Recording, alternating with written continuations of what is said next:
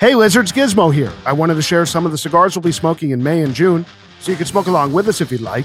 For Cubans, we've got Hoyo de Monterrey Double Coronas, Partagas Aliados, H. Upman Half Coronas, and Montecristo Open Eagle. And for New Worlds, we've got Davidoff, Winston Churchill, and Bellicoso, Diamond Crown, Julius Caesar, TAA Shark, 2023, Liga Privada, T52 in Corona Viva, and Davidoff Late Hour in Robusto, with much, much more to come. Have a suggestion? Email us. hello@loungelizardspod.com. That's hello@loungelizardspod.com. Our podcast is supported by the Fabrica 5 Cigar Company. Straight from the Honduran factory to your hands, the company was built by Rob Isla of Friends of El Habano and Bon Roberts fame, and Cuban master blender Hamlet Paredes. The entire cigar line is blended by Rob and Hamlet and is refined with feedback from a hand-selected tasting panel, the Friends of El Habano Forum, and smokers like you. You can even jump on the FOH Forum right now and post reviews and comments, and you might even hear from Rob or Hamlet when you do. Rob has opened the discount floodgates, and now, exclusive to Lizard listeners, Fabrica 5 is offering 10% off the entire store.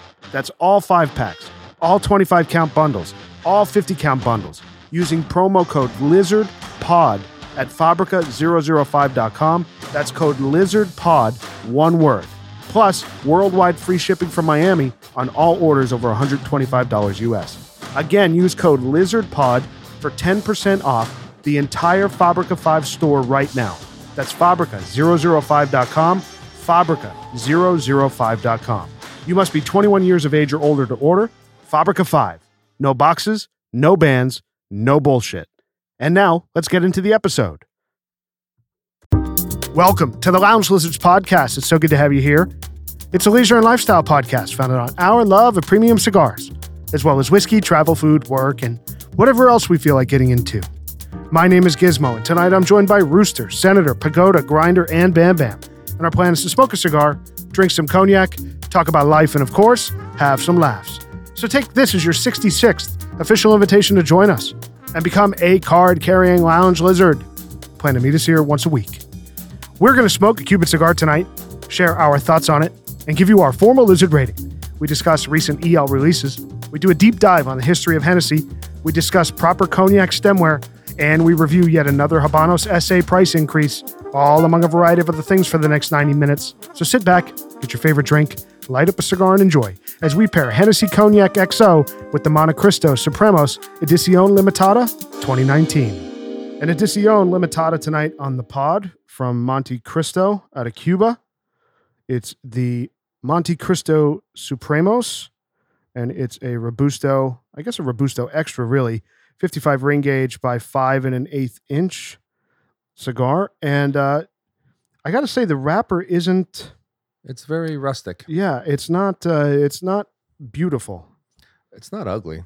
Yeah, it's not ugly. I mean, I think there are far more rustic Like Cuban cigars than this. Yeah, like a Ras. It's is got much it's more got rustic a than it's got this. a nice hue, but there's these blotches. I was describing it as a redhead after a beach day. Oh. It's still very beautiful, but there's just there's some extra color that came out in the sun. Blotchy complexion. Yeah, I'm very excited about this. This was sent to us by a Lizard listener, the Mile High Cigar Guy out of Denver. So we're so happy that he sent these to us. We're very, very grateful. So thank you to him. Thank you, Denver. You are not a fan of this ring gauge, though, are you? I don't. You know what's funny about you saying that is when these came in and they were 55, I don't love a 55, man. Like 54 and up, I'm kind of out. But doesn't this length help your perception of this ring gauge? Because this is quite a nice cigar. It is a nice cigar. I'm not complaining. Yeah. But if I were to be blending or rolling or making decisions about this cigar, I would make this a 52, not a 55. But that's me just being a complainer. I haven't had this size in a long time, so I'm kind of excited. Let's cut this thing, It's boys. like an E2. But E2's a 54, right? I don't think I've ever had an it's E2. just QD Small 54. difference. We'll do an E2. We're going to do an E2 on the pod soon. I mean, The foot smells great. yeah, the foot smells good. Honestly, I'm not getting anything on the nose, wrapper or foot. I'm getting some on the foot. And I've got a tight draw, as I suspected. My draw is okay. My draw's great. It's kind of a Cuban little bit of resistance. Yeah, mine has some resistance, but Not awesome. so much that I think it's going to be a problem. It kind of has that Mag 46 level of Yeah. resistance for me. Like it's just The cold draw is nice. the cold draw is very It's nice. delicious, beautiful. actually. Yeah, the cold draw is really flavorful. yeah, Wow. I'm curious if this is going to be a chocolate bomb, like a cocoa thing. Like I'm really, really excited about it. I'm getting a faint cocoa. I am too. Yeah. All right, boys, let's light this thing. The Montecristo Supremos. Again, it's an Edición Limitada from 2019 out of Cuba. It's going to take a while to light this guy. Yeah, it's going to be a minute. That's why I'm kind of going slow on talking about the cigar as we do it. It's a 55 ring gauge by 5 1/8 inch cigar. So, you know what's interesting about this, guys? This is the second Limitada we did on the pod. We're doing on the pod. The first one we did was the Que Dulce Senadores, which is also from 2019.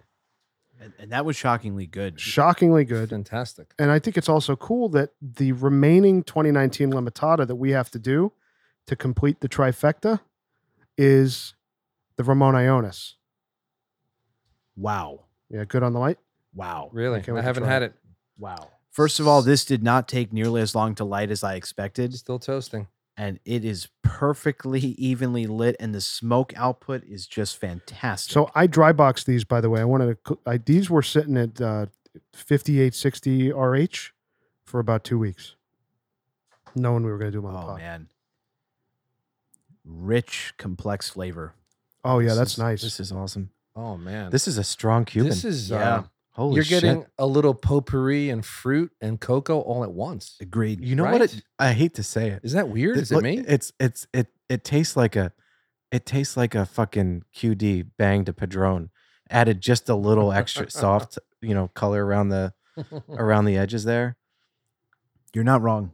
There's a mustiness on the tip of my tongue as I little- exhale the draw. That's barnyard that I'm Yeah, getting. it's really, really interesting. But there's a cocoa thing. There's an There's a important distinction. There's a little twang. It's a clean barnyard. Yeah, yeah. It's a clean It's barnyard. a clean barn. It's not Yes. the Puba barnyard. Yeah, the Puba barnyard. the kind of downwind. barnyard that I can handle. A clean barn. This So, is, this is surprisingly good. This is really interesting on the light. Yeah, on a light, yeah. It does have, and we've talked about this with regionals and other things. Sometimes they put out cigars and it's a Montecristo and it tastes nothing like a Montecristo. I think this is really in the wheelhouse of what I expect Guys, from Montecristo. I'm getting I don't pepper like in the back of my palate. I'm getting some soft white pepper, like I'm a not light getting white pepper. Any pepper, but that potpourri and fruit combo is weird and really interesting. I'll use a Bam Bam word. There is a little citrus here. There is a touch of citrus, Yeah, maybe. little cocoa, little citrus, coffee maybe. One thing that's common, what everyone's picking up, this is a very complex cigar, Oh yeah. which is why I'm really impressed on the light. No doubt. I also, to Grinder's point earlier, this is as New World-esque a Cuban as I can remember in some time, in a very good way. Yeah. That's a great way of putting it, actually. Yeah. Yeah, this is really interesting. Rooster, what do you think Rooster, on the what are you light? thinking? He's very quiet over there. I'm That's a still- good sign. I'm still trying to figure it out. I don't know what's going on. The This aroma. is- it's not like It's like a calculus it's not like equation. another Monty. I mean, I don't think it is either. I think it's a more complex Monty. I agree. I think with it's that. in the I think it's in the wheelhouse. It's like a fuller, bolder cigar. And not Cuban cigars are not in this wheelhouse. This is much fuller. Yeah. At least in the beginning. We'll see how it progresses. That's all true. But to go back to what Grinder said, I think it's kind of like a cutie bang to Padron. I think it's more like a Monty meets a Padron. Yeah. Like I get some of the twang that you get in a Monty 2. Like the Cuban notes are there, but then like this and the Monty 2 has cocoa notes, but this like the cocoa is richer and deeper like you would get out of a New World. But in a really good way. I mean, I love this so far. It's got that, the cigar that I would call out, from a Padron, that it's kind of like it's a perfect blend between like a Monty 2, like you're saying, and the Padron 80th. How's your I think those two, because I wouldn't say it's like a family reserve or something like that. But how's your burn, guys? Pretty nice. It's so okay. far. Pretty good. It's Yeah. still early. Early. Yeah. Yeah, mine's got a bit of a Little unevenness there. The beginning of this cigar is like that QD we had. the Senadores. Yeah. Yeah. But fuller. Yeah. This is, I think, definitely a full flavored cigar. Right? Yeah, I mean, I think when we had Rob Isle on the podcast, I think he had said, is there such thing as a full Cuban? This right now, On the light. the jury's still out, but on the light, what you're saying, this is as close to a full Cuban cigar as I think we've had. I agree. Yeah.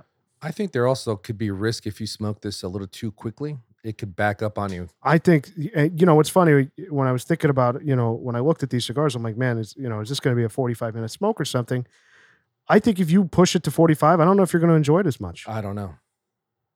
I think like you're saying, I think you need to I think you need more. really need to take your time with Yeah. it. Try to push it to an hour. Oh yeah. If you smell the smoke that's coming off of the foot, Yeah, the amazing. burn line smells amazing. It's delicious. yeah, but It's on rich the in the nose. It's very rich. It's like you feel it, right? It almost makes you want to sneeze Unlike or something. any other cigar I've ever had, almost. Yeah. Agreed. There's a richness that we're trying to complement tonight, this cigar, and that's the Oh yeah. cognac. Yeah, the Hennessy. You stole my line. I usually do that. I did. You do usually. You do usually Bam do the is entree. the king of segues. It's a The bit se- early. That's my only critique. It's a bit early. I'm going to note this on the ledger for our Please discussion after the pod put it in the tonight. memo. It is you do segue very, very nicely. So we could back up, but I also No, you know what? I do think, here's the thing I will say in Grinder's defense, with how full this cigar's coming in, I'm ready to put something else on Let's my do palate and try it yeah. and see how it pairs for sure. Let's go for it. So we got the Hennessy XO.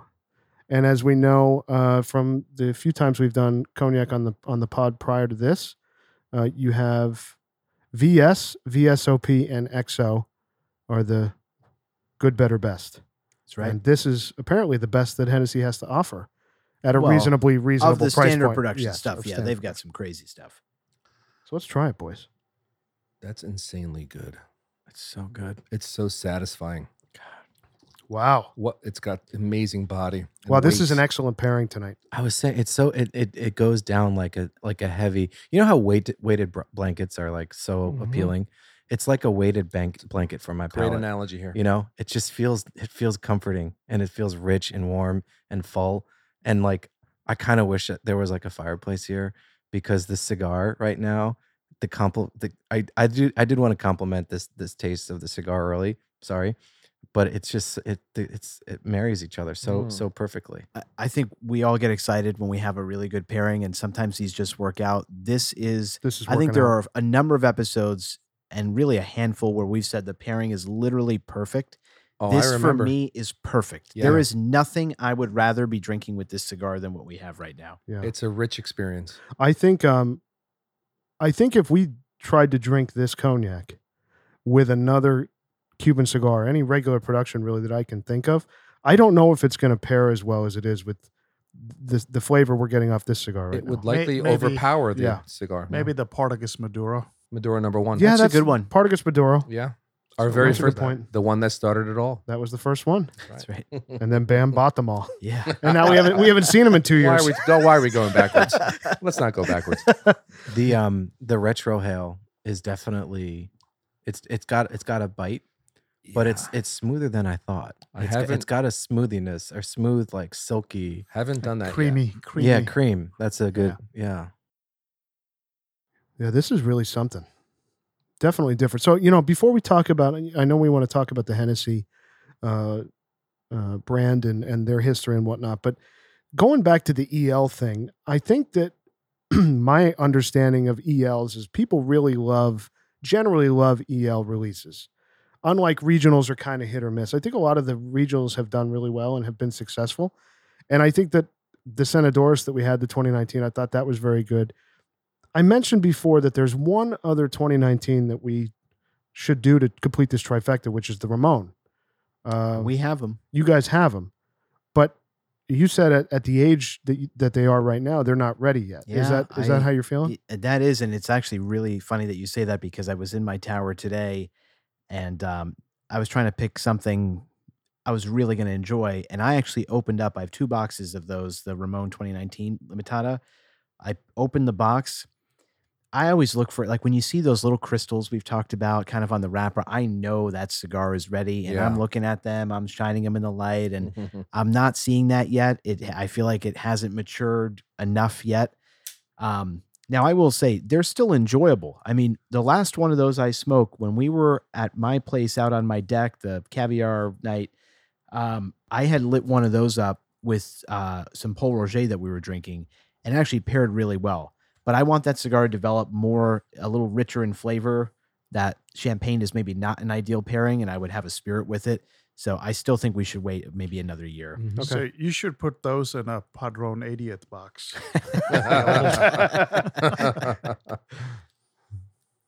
So this cigar, when it came out, was $22. That's And great. Great price. Rooster was looking at the price of this cigar either recently or today, and it's what, nearing 100? Unbelievable. Yeah, 72, I think.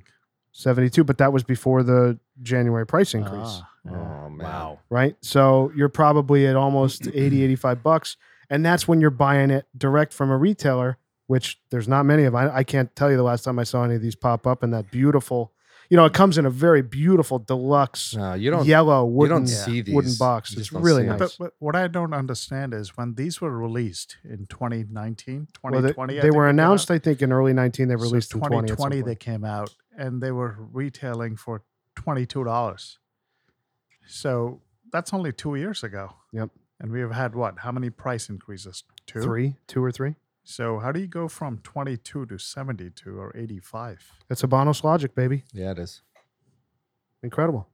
Elasticity. I wish I could increase my prices for my customers this way. Jesus. I mean, it's obscene. It's obscene.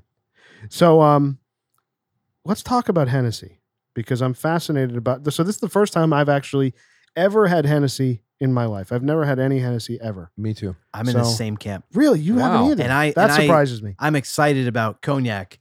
I've never had Hennessy. And Grinder, have you had this before? Never. Wow. Wow, it's It new. sounds like a new for all of us. stripper's name. Yeah, I've heard of this in Hennessy. rap songs and stuff. That's the thing. I mean, honestly, the reason I haven't had Hennessy, it became so popular and then such a big part of like popular culture that I'm sitting there saying there's no way this is truly a premium spirit. But when we were going to do this, I just wanted to do a little digging on the brand history, and the story is tremendous. Like, my level of respect for Hennessy as a brand exponentially changed after what I've read, and I'll just share a little bit. I think you guys will find interesting.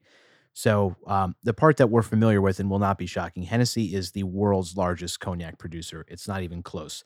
They sell about 70 million bottles of cognac a year Wow. Gosh. and supply about half of the world's cognac. Wow. It's crazy. Is there any other? Sorry to interrupt. I know that you're in your first sentence. I'm What already a interrupting you. monopoly. Wow. But is there any other manufacturer of a spirit that has that level of anything. command how about of anything? of anything, but of that level of command in the alcohol business? Johnny Well, Walker. That's the only one that comes to mind. Johnny When you Walker? said Rooster. What Johnny was Walker. what was the percentage again? Half, Over half half. of the world's supply. So, but think about this. Cognac is not. It's not like beer, which is super fragmented, or not Mhm. super fragmented. It's ubiquitous. Beer is ubiquitous. It's yeah. not. It's. I don't think it's something that's drunk a lot. So if it's probably on the lower end of the categories across the globe that people are drinking. So in those lower categories, those lower markets, the smaller market, it's easier for a few players to dominate a large percentage of the market. Mm. Sure, totally. and it's only made still, in one region, correct? It's a good Exactly. point. Yeah. still remarkable. But I mean, nonetheless. but here's my Oh, thing agreed. though. When I hear 150 million bottles is, let's say, what's sold in a year, as if from a cognac standpoint, that's a lot. That's a lot of alcohol. A lot of cognac being drunk. That's a lot of cognac. Oh yeah. When you consider, the price of this bottle is what? What'd you pay for this grinder? 200. So this is $200. I know that the others are. Let me just say, Yeah. 200 was a price that I found nowhere else. It's amazing. I'm very fortunate to have a very good liquor store near me that is owned by this amazing Korean family, and they have the best prices, the best discounts, and they do it on Drizzly. And the difference between his price and the next one was $85. Wow. Wow. That's insane. Wow. So That's insane. There you go. Wow. and it was That's like, it wasn't like it wasn't even close. There was like 3 or 4 other sellers, and they were there just as high. 40% higher. So the reason why I just thought it was interesting, like you think about 150 million bottles of cognac, and this is a really small segment, right? Mm-hmm. Half of which he's, a senator saying that Hennessy is in command of. You look at Habanos, that's a $500 million business annually. So it's like even cognac, which is such a small percentage of the spirit market, like dwarfs. To your It's far point, surpasses. Habanos. to exactly what you just said. I mean, Hennessy, just as a business in revenue annually, is almost $1 billion a year. So that's double Habanos just in Yeah. one cognac. just in cognac, and that's like we're crazy. saying, it's a small segment of the like spirit market. Wow. I'm sorry to have It's interrupted. crazy. Go ahead. Sorry. The last thing I was going to say, even on Hennessy's dominance within that market, there are 4 big cognac houses. There's Remy Martin. We've done 3 of their different bottles. They were all great. There's Hennessy, there's Courvoisier, and there's Martel. So these are huge. Most of them are owned by giant conglomerates. To have half of that out of one of those big 4 is still incredible. remarkable. It's insane. It's incredible. So a little bit more about their history. So cognac obviously is in the Cognac region in France. And I just assumed that Hennessy's history would start with a Frenchman, but it is not. It's actually an Irishman. Huh.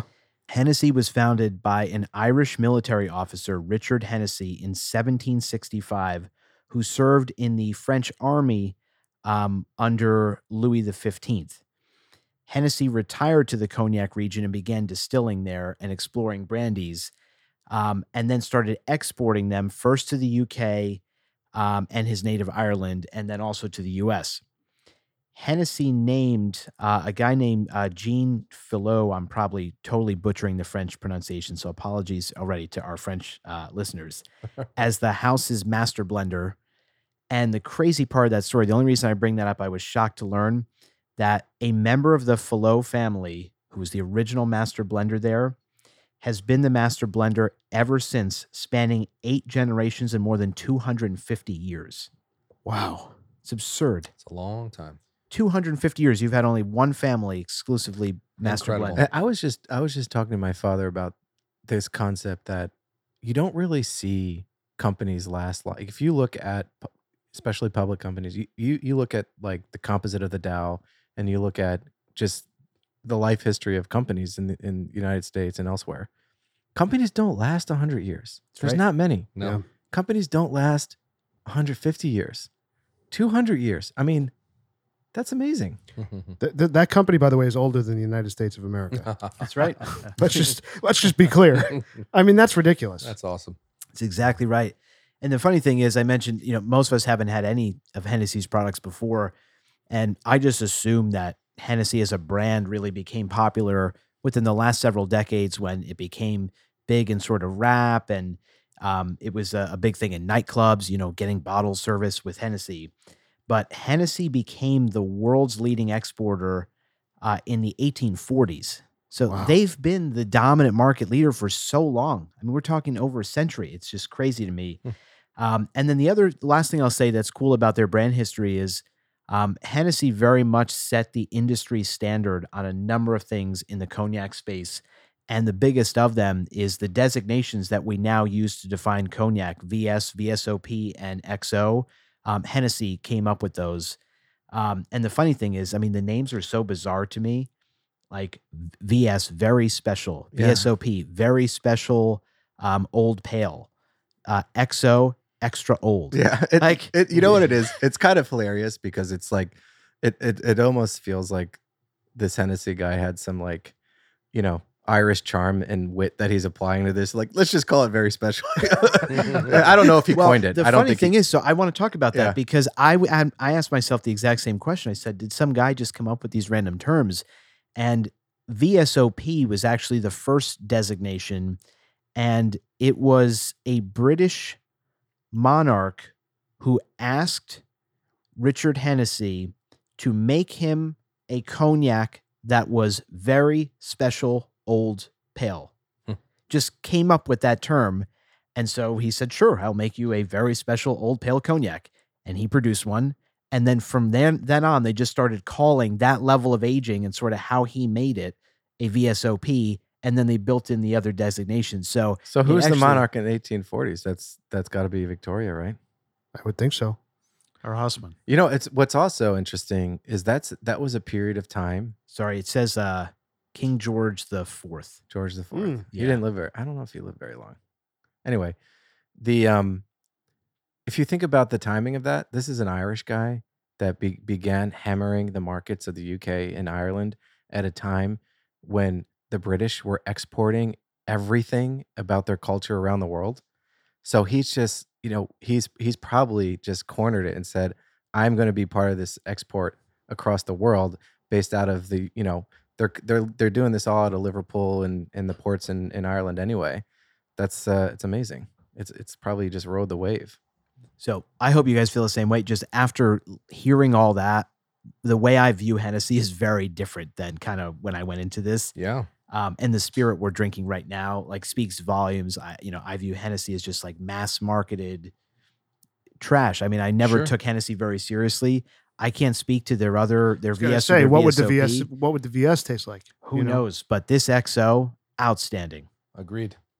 Creamy, heavy. So XO is the highest amount of age. Of standard production, yeah. They have special stuff that's Right. aged way longer that sells at like 5,000 a bottle, no exaggeration. So we're about 3/4 of an inch into this cigar, boys. I'm very satisfied. It's a slow smoke. It's a slow smoke. Oh yeah. It has mellowed off a bit. Yes, I think Right. a lot actually for Yeah. me. Yeah. yeah, in a it's nice chilled way. out. It's not I'm, bad. I'm not getting that pepper. That like punch. I was getting it right in the beginning, Yeah, which I was really enjoying that.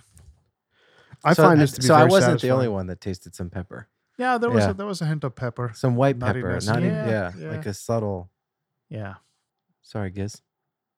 No, I mean, I'm very impressed with this cigar. I mean, even the smoke that, like, right now, like, it's hitting your nose. It's not like it was in the beginning. No. It's not. It's smoothed out. Honestly, it's that clean barnyard description earlier is very accurate. Yeah, I'm getting a lot of that. It definitely smoothed out. Yeah. It's like I also feel like, and I just touched it up a little bit. I feel like the wrapper is very thick on this thing, Mm. which is not typical of a Cuban cigar. so. I touched mine up a lot Me too. because of the challenges I had with the burn. Yeah. And I saw, how when you torch it for a little bit, the little balls of oil accumulate. Yep. That was happening a lot on my cigar. It's kind of oily. It's very, It's definitely oily. it's Not a bad thing. which yeah. you don't see a lot in Cubans. No, you don't. Do we Yeah. know like how long these were aged before? So all I know is that these boxes were released in 20. It's only been one release of these cigars. So they were obviously purchased from that original run, and I've had them. We got them sent by Mile High Cigar Guy. I've had them maybe about a month, and they've been in dry box for about 2 weeks, just anticipating that we were going to record. The ELs usually they use aged tobaccos. Yeah, so I looked this up.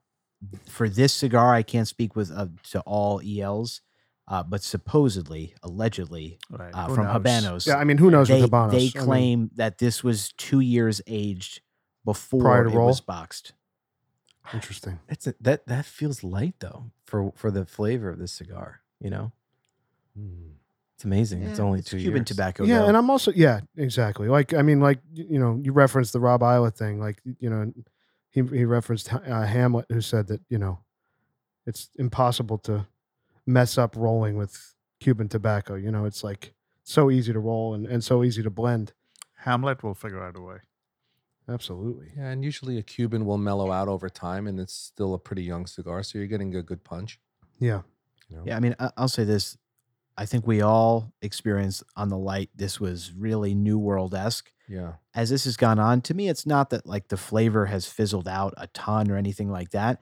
It's just now it's kind of just retreated back to being a Cuban. It's settled like in. it's firmly a Cuban cigar. Yeah. There's nothing New World-esque right now. It's about this. matured back to what it was meant to be. Yeah. That's right.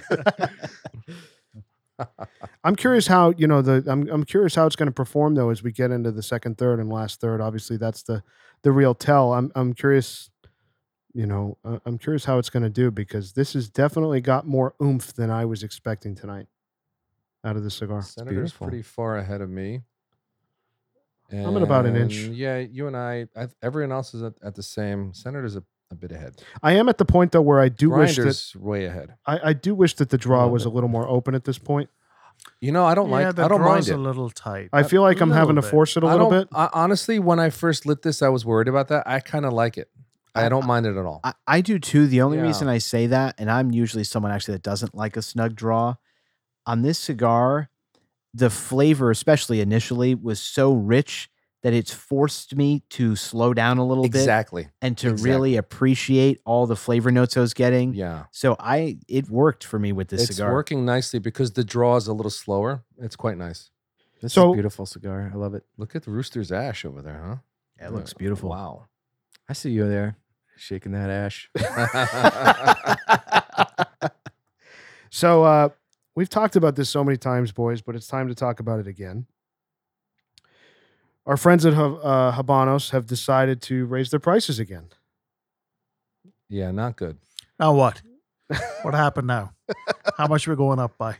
Well, it went up in January, and let me run you through what they decided to do. So Cohiba Behique, the entire line went up 50% That's it? only. Let me just clarify for listeners again. This is an additional price increase. There was one in May and June of 22. This is another one 6 months later that was dropped on everybody about 15 to 30 days before it happened. So Cohiba Behique, 50% increase. Other Cohiba cigars between 3% and 15%. Siglo 6 was 15%. So a 25 count box of Siglo 6 right now from a reputable vendor is probably going to be about $3,000. Trinidad went up another 3%, which that's actually a standout to me. We should talk about that. Yeah. Montecristo Linea 1935, which that's one of the earliest. I think that's the first Montecristo we did on the pod. And I And it love was that cigar. phenomenal. Yeah, we loved it. Yeah. That line went up 5%. Romeo's Linea de Oro, their high-end line, went up 10%. The other global brands went up 10. High-value brands went up 10. And the portfolio brands went up 5. Mm-hmm. Now, I looked at RAS prices. You know, Ramon Iona Specially Selected. We smoke a lot of those. Those went up 14.5%. When you say portfolio brands, are those the standard production? No. So I'll run you through that right now, actually, just so we're clear.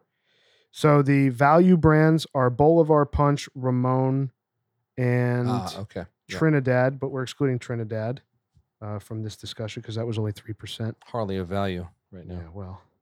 But those went up 10%. Mm-hmm. And then the volume brands are Jose El Piedra, Quintero, and Vigueros. And then there's a bunch of other brands that have gone up somewhere between 5 and 10%. So, you know, I saw something on the FOH forum where one of the users there, one of the guys on there, asked a question, and this is something I wanted to pose to the group here. At what point does Habanos price us out of buying cigars? Because as we discussed, and I'll start with my position on it, I felt that the May-June price increases we talked about with Rob in November, Mm-hmm. I felt that price increase was actually kind of in line with the kind of value I get out of most of the cigars, excluding Cohiba and Trinidad. You know, the Partagas D4, I think that's a $15 to $18 experience for me. And that's fine. I'm fine with that. RAS, same, etc. But if we're going to be increasing these prices 15% every 6 months, I mean, at what point, like, we're going to be buying $30 D4s? We talked about this when we had Dan on. Yeah. And his comment was, I'm going to smoke less Cuban cigars. That's what he said. And it kind of makes sense. Keep your inventory. Build it as you find a deal. So, but you know, I don't know how sophisticated they are. I think we've talked about this. They don't seem that sophisticated, but maybe they are.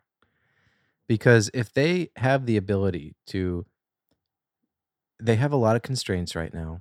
There's a lot of shit going on in Cuba. There's natural disasters. It's a bankrupt economy. Bankrupt economy. And people, you know, COVID was very disruptive, obviously everywhere, but there especially. And they're short on workers. And we've heard the stories about inventory and this and that and the other thing. Maybe they're like, well, we can, with our capacity right now, with what we can do, We need to make margin. We need to make some margin on this, and we can do that through a price increase, and that might mean lower volume. Yeah. But we'll at least maintain some kind of revenue. And it may push 25% of the consumers out, which yeah, maybe they're okay with. and that's fine. Yeah, because all of Asia continues to buy at a very high pace, I mean, regardless of the all price. of the world. And I mean, also, guys, they have a international brand that is, they've got the Warren Buffett moat around it. Like Cuban cigars are Cuban cigars, and it's a national company. Like that's it, and we're all smoking and loving Cuban cigars, and they have the ability to control the market like that. Yeah, and I don't think they're affected by the they're bankrupt economy. They're independent of that, I think, in many ways. They don't. Well, you guys were in Cuba not too long ago, right? I mean, you saw how many sticks are ready rolled. to be shipped, We but they don't have discussed- the boxes Yeah, or they don't that's have right. the Yes. have the paper. So that's That's part of true. the bankrupt economy. Very good point. So they need money to do that. I mean, Yeah. they need money to ship it, but the factories had rollers. Oh, They sure. full capacity. were full capacity. Oh, yeah. They, So they need to pay the rollers, they and need to pay the rollers well. Yeah. That's never going to They happen. need to treat them well, And and it's- that's going to improve the consistency of the cigars Sure. that are being rolled. and they need to keep making them Yeah. because that's the communist way, right? And that's the socialist economy. They have to keep giving They them have to money, keep producing. Yeah. and therefore working. Listen, I'm at the point though where a regular production Robusto being, let's say, 40% more than what you would pay for a Padron or something else. Put a dollar amount on it. Let's say it's a $30 D4. No, So No. it's It's crazy. I have very strong thoughts here. Your question was, at what point do we stop Yes. buying Cubans? And I have like a very hard metric in mind on this. For me, the Partagas D4 is like my favorite Cuban, period. Just every day I can smoke a zillion of those. It's our That's like classic. the benchmark for me. Whatever the Mhm. price of a D4 is going to dictate kind of my Cuban consumption. If a D4 ever exceeds $25, I'm out. You're out. That cigar, young, is not worth more than $25 to me. It's I just agree. not. I agree. So I pray Well, that you're not there's far. never a day that they get that crazy. You're at 18 But bucks now, there's roughly. a hard limit. I'm not going to spend $30 on a D4 when I can spend half that for a Padron Exclusivo or countless other New World cigars that I'm going to have arguably as much of an enjoyable experience as that stick. Mhm. It's just not worth it at that Well, point. Yeah. to your point, I mean, a D4 now is probably 20, 21 bucks from a reputable retailer. You're probably going to be paying $5 to $5.15 for a box of 25. Now, think about when we were buying those cigars in 19, Dude, they were $215, $225 a box. It's more than doubled. what you were paying 2.5 years You ago. also have to think of what's rest of the world paying for a D4. Which, yeah. Like Well, it's horrible got with the these- tax. crazy Well, other it, places. again, it's Crazy. skewed, right? Crazy. Asia's driving all of this, right? No, but Well, he's talking about he's talking tax. yeah, No, he's I'm talking about talking about tax. lo- So yeah. not the Ah. source of the problem. Like to exactly Rooster's point. I mean, just within the last few years, when I go to Europe, especially London, you go to a little newsstand that has like Tubo D4s, which is awesome. Like, how great is that? Imagine going to a newsstand here and it's like, oh, here's the Tubo, here's the D4. That'd be great. But you walk up there, and I'm not kidding. I've had to pay like 30 something US dollars just for a little D4 That was a few years And a that's few years pre-COVID. ago. Oh, Now that's it's pre-COVID. probably in the It's 40s. like, yeah. Yeah. That is madness. Yeah, it's horrible. And it's like, a senator mentioned this several times in the past, and it's making me think about it more and more. It's just, to me, it's eliminating potential entrance into enjoying Cuban cigars. Sure. We've talked about that. Yep. I wonder what percentage of their cigars smoked per annum or distributed actually end up back in the United States, It's a good question. because they might have it a public view of like 90% of ours is going to Europe or whatever that number, 50, 40, whatever it is, outside of the United States. But those companies are located in those countries, and they can rightly say that that's who we sold it to, and then it's finding its way back. And Well, like that's how we get our cigars, right? Yeah. A few years back, I read a number about 9 to 10 million cigars come to the U.S. per year, which is probably much higher during COVID. Yeah. Or Yeah, after since COVID, since yeah. COVID hit. So, what's the number of cigars that are produced out of Cuba yearly? Any idea? I'm assuming it's somewhere 60, around 70 million. No, I'm assuming it's somewhere around 15 million. Yeah. 15. So think about So- that. No, Basic- it's gotta probably be closer more. to 20. It's probably closer to 20 million, I would think.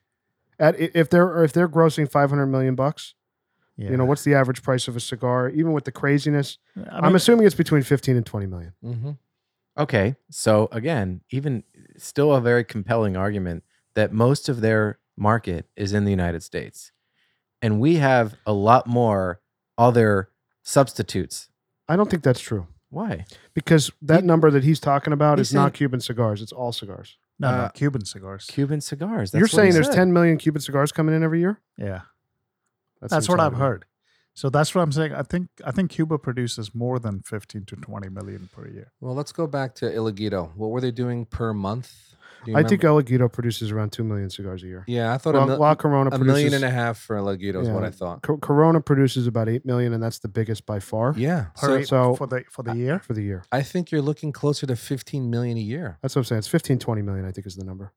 No, I am really loving this cigar. Yeah, it's really mellowed good. out nicely. It's really good. Yeah. It is smoking slowly. Oh, I mean, we're probably about 35 minutes in, I should have and been. Yeah. I feel like I'm at halfway, Yeah, or yeah. even You're a little. You guys are all ahead of me, actually, which is unusual. I'm going very slow on this guy. I'm enjoying it. I'm getting a beautiful barnyard, still a tiny bit of potpourri and fruit, just a faint hint of that. But the barnyard, I'm loving. Yeah, it's really good. Very nice. I'm very happy. Oh yeah. We've talked a lot about Montecristo as a brand, and I think we reviewed the 1935 Maltus, Yeah, the Linea Maltus. Yeah, and I think all of us smoked that cigar and said, "Wow, this is much better than we would have anticipated." Because I think the only Monty that we regularly smoke is like a Monty 2, maybe a Monty 4. Mhm. That's pretty much it. I smoked some Monty ones. Okay, that's right. Edmundo, I have at home. But among the brands, I mean, we smoke definitely more Ras, obviously more Partagas, more Upman. So Monty probably falls at like the back half of what we smoke. But when we had that stick, we said some of the higher end Monties, there's a lot of merit to them. Like the consistency issues that we have with Monty 2s, that cigar we smoked, that Maltus, we were really impressed. Yeah, This is a Limitada from Monty.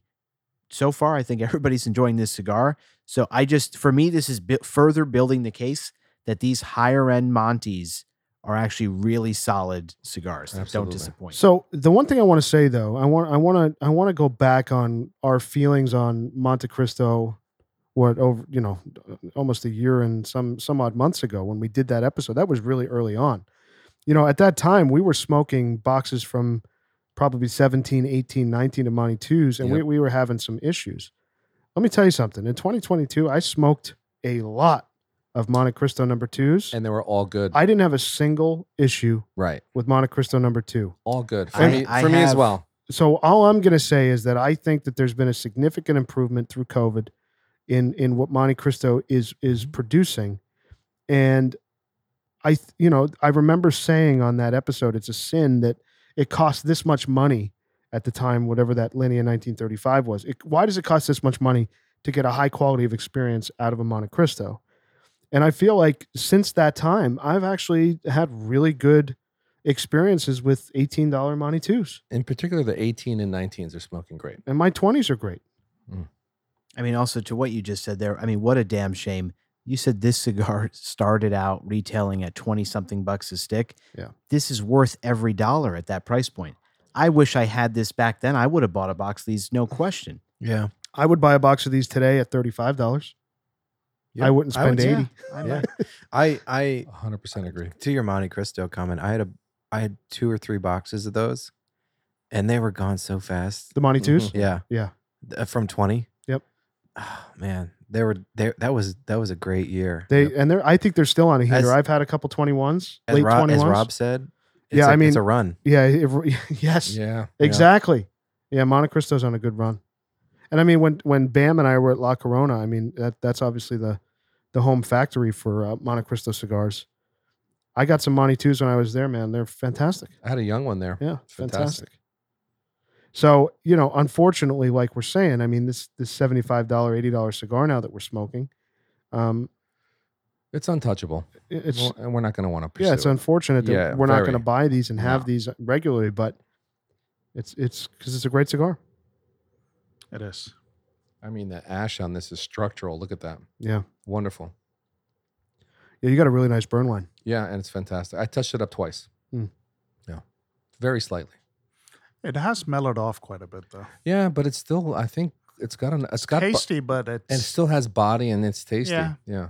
I have to say this on it mellowing out. So at some point I was chatting about something and I just kind of left the cigar by the side and I wasn't really drawing for a while.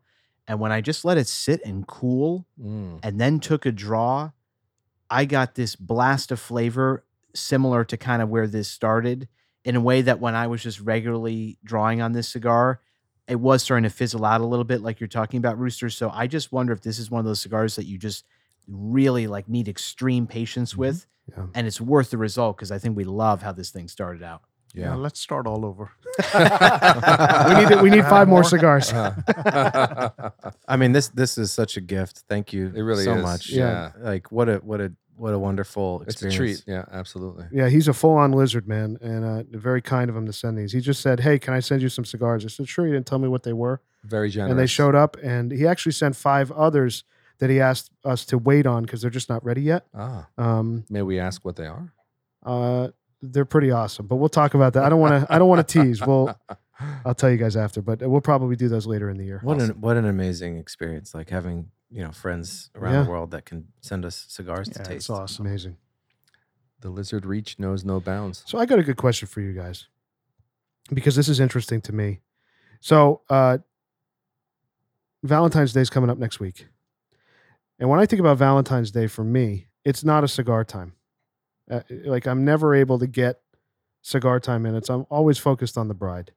Do you guys have that same experience, or do you cut away? And I'm not going to ask Rooster. No, I was going to say, can I tee up one lizard, the lizard that we all aspire to be like, on Valentine's Day? Honey, hold on. I'm smoking a cigar. Because there's a great story here. One of my favorite cigar lounges in Manhattan, on Valentine's Day, I think it was last year, Rooster sends me a text. Why don't you tell the story, Rooster? Yeah, this was the Merchants Club. I mean, you guys have all been there. So we happened to be in the city, and it was Valentine's Day. We were walking around. I think it was Bryant Park. We were walking around.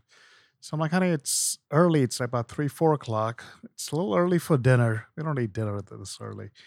So I said, you know what? There's a spot, and Merchants, and let's go over there. We can have a cigar. And she was like, I don't know. It's Valentine. I'm like, we'll have a good time. I wasn't asking. I was telling. We end up there, and they had just opened up after COVID. There was literally like the first night they had just opened up, and I had never been there. And we ended up there, and we actually ended up eating dinner there and had 2 cigars. That's great. Wow. That's great. That's, as they say, that is some dick game. It was a great Valentine's Day. That's a Yeah, dick it game. sounds like it. Can you imagine? I've loved this place. This was a legendary cigar lounge in Manhattan that closed down, was closed for maybe 4 or 5 years, and then all of a sudden, in the middle of COVID, just reopened in a different location. And I was dying to go back to this place. And Rooster, who hadn't been there, on Valentine's Day, sends me a photo and a text saying, I'm at Merchants. And I'm saying, how are you possibly there on Valentine's Day? You know why? Because every day is Valentine's Day to me. Oh, here we go. Oh, here we go. You get a lot of credit, is what you're saying. You'd have a great career in marketing, Rooster. You should come work with Pooba now. I don't have that same experience on Valentine's Day. My wife is we try to go to dinner if we can, but usually we're kind of inclined to say, let's pick another day and make that our own. Go a week before or a week after. Exactly.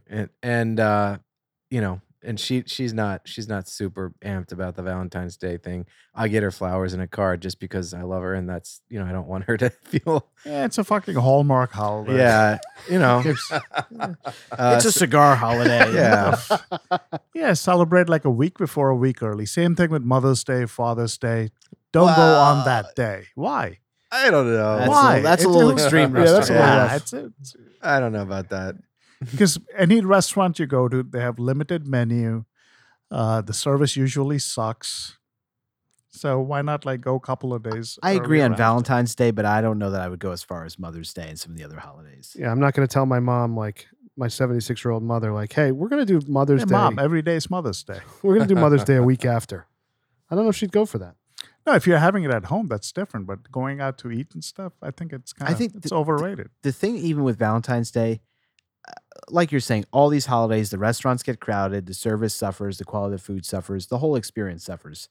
But the thing that I have the hardest time with Valentine's Day compared to those other holidays, it's even the people in the restaurant. Yeah. Like Mother's Day, if you're going out to a brunch somewhere or dinner or whatever the case may be, it's like everyone's there to celebrate their mother, and just the intentions are really nice. And I haven't encountered really obnoxious guests in a restaurant on a day like that. It's the best. They're so warm. It's wonderful. But you go on Valentine's Day and, all of us are sitting here, we're married. Like, okay, it's one thing we go out to dinner. You have like couples that are on like their first few dates and one's clearly unhappy. You're like looking around the room and some of these people are on their phone the whole meal. Like, just the scene for me is just awful. Yeah. Like, I don't want to be around. I mean, you're 100% right. Yeah. I got to take my mom to Merchants next month. Let's see how that goes. We're going to send a camera crew and do a. I'm going to come celebrate your mom on Mother's Day. Absolutely.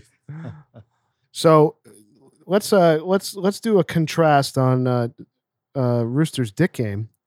Our friend over here, as you guys may have seen on the group chat, has a new addition to the family. Right. Oh, Yes. tell us about that, Rooster. Oh, we got a kitten. I remember you saying we were sitting on your deck and you disputed this. Yeah, now that I think about it, I think I'm more of a dog guy. I like dogs. Cats are so easy, though. That is true. The cats, you don't have to let them out. Like, they do their own thing. They kind of want to be around you, kind of don't. You know what? When Jill and I got married, she had a cat, and she had it for 18 years. Wow. So I kind of got like the last few years of the cat's life, and she was, she was a senior cat. So with this one, she's a kitten. She's so playful. It's awesome. She's adorable. She just runs around here and there, does things that I haven't really seen that, right? So I'm really enjoying her. It's awesome. Kitten, yeah. So did you rescue her? Did you pick her up it's at a rescue shelter? Or? cat. Yeah. Wow. Yeah. That's great. Awesome. That's great. It's already, had all the shots, was spayed and all that. Awesome. And Keep the raccoons away. Yeah, I was going to say, how are the cat's raccoon killer instincts? You got to train that. You gotta cat. train that cat. Right now, she's eyeing the squirrels and the birds. Nice. Excellent. Okay. Yeah. Like my dog. Yeah. My dog loves the squirrels and the birds, and he loves to sit on top of couches and drink milk. He's like a cat. Milk. Yeah. A couple of you guys have cats. You don't let them out, right? They're not outdoor cats. When I was growing up, I grew up in Pennsylvania, and the cats that we had were outdoor cats because my parents had 5 acres, and the cats just loved to be outside. You'd bring them in when it was cold, or you'd bring them in at night. But the first thing in the morning, they want to get outside and stay out. Just roam out. They loved it. How many dead birds did they bring in the house? There were a lot of gifts. Oh, yeah. And they truly treat them as gifts. It's Yes, so funny. gifts. My mother-in-law had Leave this it in the very living similar room. setup with, grew up with cats. They were outdoor cats. And as a gift, they kill a bird. And one day, my mother-in-law told me this story. She walks in her bedroom as a child, and on her pillow is a dead bird that the cat brought as a gift right on the bed. And she's like, you got to be kidding me. That's awesome. I love that. It's amazing. I think I want a cat now. I'll be honest. I love cats, man. I always have. I'm a big dog guy too. Bam and I were in Cuba, Oh, dude. and Cats everywhere. and it's so sad because they're just Cuban people are having They're starving. difficulty feeding themselves They're and their starving. children. Nevertheless, feeding A Well, kitty cat. stray cats. I'll tell you a funny story. COVID was actually very good for cats in countries where there are tons of strays. When I was in Greece recently on a vacation, there's cats all over the place, roaming everywhere. And, we have a cat. So, of course, like every day, my wife, we have to first go get tuna and all this stuff. We're feeding nations of cats. It's ridiculous. He is the senator. And the funny thing is, I'm The talking to a hand give it. friend of mine who actually lived in Greece for a few months. And he was telling me, he's like, the funniest thing, all of a sudden in Greece, you would walk down the streets in the middle of COVID when the pandemic was bad, and there were suddenly not that many strays. It's like, where did they all go? Apparently, the lockdown was so intense in Greece that the only way you can leave your house after 5 o'clock is if you had to walk a pet. So everyone just went out and adopted a cat, and then they said they had to walk the cat. Walk the cat. And that's how they were. That's so all amazing. these cats found homes because of Oh, COVID. that's It was actually fantastic. amazing. Did they put the cats on leashes? to welcome. I would assume. Yeah. I Wow. love that. That's amazing. It's also, it's fucked up. Yeah. But I love that. Bam and I. So when we were in Cuba, we would go and have breakfast at this place right near Mhm. our casa, and it was a great place to have breakfast. They had the best bread. The eggs were great. And the eggs were great too. It was phenomenal. But there was this cat that was always hanging around a few of the tables. And we were watching. There was another guy. I think it was a European guy. Remember this? The guy was sitting there by himself, It and he was- put his jacket and his bag down. The cat was like almost in the bag. The cat had gotten to the point, and just this guy eating his breakfast, that it had declared ownership not only of him but also of his belongings, and had made a full-on bed in his coat and his bag. It was cute. It was very adorable. yeah. That's how they get you, and that's how you end up adopting That's a how cat. you have a cat. Yeah, We walked into a cat cafe, which is apparently a thing. that's a big Yeah. thing. Oh boy. They have this in a bunch of cities. We were living in DC at the time, and we had this crate, little carrier for a cat. We were going to adopt one, and the cat that we were planning to adopt, without any prompting, we just walk in, the carrier's down. We're just discussing the adoption. All of a sudden, he just roams straight in the carrier. He's like, "I'm going with you guys," and that was it. We took him over. That's amazing. I love that. Uh-huh. So you've got- how do you Oh, go ahead. Sorry. how sorry. do you how does a cat become an indoor cat versus an outdoor cat? Because I want an outdoor cat. This sounds awesome. Like the gifts and him or her Well, going hunting, and that seems You pretty kind of cool. have to be careful, where we live, because of Here all is the, different. All the fox, there's Yeah. foxes around, coyotes Oh, and yeah. stuff. Oh, we have a- Also, if you live by a busy street, it's like they can get hit by cars. So where Yeah. we grew up, Grinder, it was different because the animal population out there's not really foxes and coyotes and stuff where we grew up. So we never had an issue with cats getting picked off. But where we live in North Jersey, there's some pretty rural, areas of North Jersey here. And I know several families that have lost 5-6 cats because the cats get out, and that's the end of it. Yeah. Even puppies. even Puppies, small yeah, I mean, dogs. Oh, of It's course. really, it's difficult here. But I mean, really, if the cat has claws, which declawing a cat is pretty yeah, pretty that's- frowned upon yeah. now. But if the cat has claws, of course, I mean, they'll do all right. Oh yeah. They'll do all right outside. Their instincts kick in. I learned that the hard way. Declawing. Oh, really? So boy. random story. So we're filling out all the paperwork to adopt our cat, and one of the questions on there. Now, mind you, I have never had a cat before. The one we have now. One of the questions on there is, do you plan to declaw the cat? And they're very militant about this whole thing, which is good. They want to do a home visit, all this Oh, yeah, crazy they're stuff. serious I'm about my it. God, there's so many cats that need homes. Just give them to people that are willing to adopt them. But anyway, it's better that way. So one of the questions, do you plan to declaw the cat? Now I'm reading this. I'm like, we've got nice furniture. I don't want the cat scratches. Of course I'm going to have the cat declawed. So I just checked the box. Yes. And for some reason that night, I send the paperwork off. For some reason, that question, I'm like, why would they care if we're going to declaw the cat? So I Googled this. Google. Oh, yeah. And the first thing I see is no rescue will allow you to adopt a cat if you plan to declaw them. It's inhumane. And then I'm reading what they actually do. I assumed it's just they pull out the claws or It's pretty they serious. basically cut half their fingers Oh, for a human no. finger Oh, off. Yeah, it's horrible. So I'm reading this. I'm like, oh shit, we're not going to get this cat. So I email back and I just say to I'm like, I just realized, I mischecked that box. Of course, we're not going to declaw the cat. And the person responds we figured it was hopefully a mistake. And luckily, we have our cat now. But I learned the hard way. Your Yeah, cat's a it's legend, by the way. Well, his cat's his cat has an actor's name, Yes. Walter. Walter. Wait, what? Yeah, yeah. Walter drives trucks. He He's gathers firewood. What commercial was I that? think it's Chevy. It is. Chevy. That's right. Chevy. Walter the cat. So my cat, for the listener, looks similar to Walter the cat that's in the Chevy pickup commercials. That's his stage name. And especially why they're similar is even their demeanor. The reason, not being a cat person, it was very easy to adopt our cat. He's extremely dog-like. He's a dog. He is. Yeah. He will sit on command. He will high five. He is the life of the party. We could have 50 people in our house. He wants to meet every single person. Yep. Most cats would run under their bed. If you had 50 people making a ton of noise, they'd be terrified. The complete opposite. My cat hates my wife. What? Lives in the house. If my wife, I could do whatever I want to the cat. I could pick it up, pet her, love her. If my wife walks in the room, the cat's gone. Does your dog get along with the cat? The dog gets along with the cat. The cat does not get along with the dog. Oh boy. Are there wars? No, not wars. Okay. The cat just kind of bats him a few times. Now and that's we it. know Walter has his own bedroom. Yes. Will your cat get its own bedroom? No, my Rooster? cat does not have its own bedroom. Rooster? No. Oh, I don't know. If Not Rooster yet. does. No, Yeah. this just for the record, this is out of necessity. Oh, okay. So no, very seriously. So I mean, when I mentioned I have a dog-like cat, like he's so active. Like honestly, he was surrendered. We asked the shelter why he was surrendered, and they said because he was too active. And the problem is like he loves to play. And at night, what we discovered the hard way is if we just left him out, which is what most cats do, they just sleep freely wherever they want in the house at night.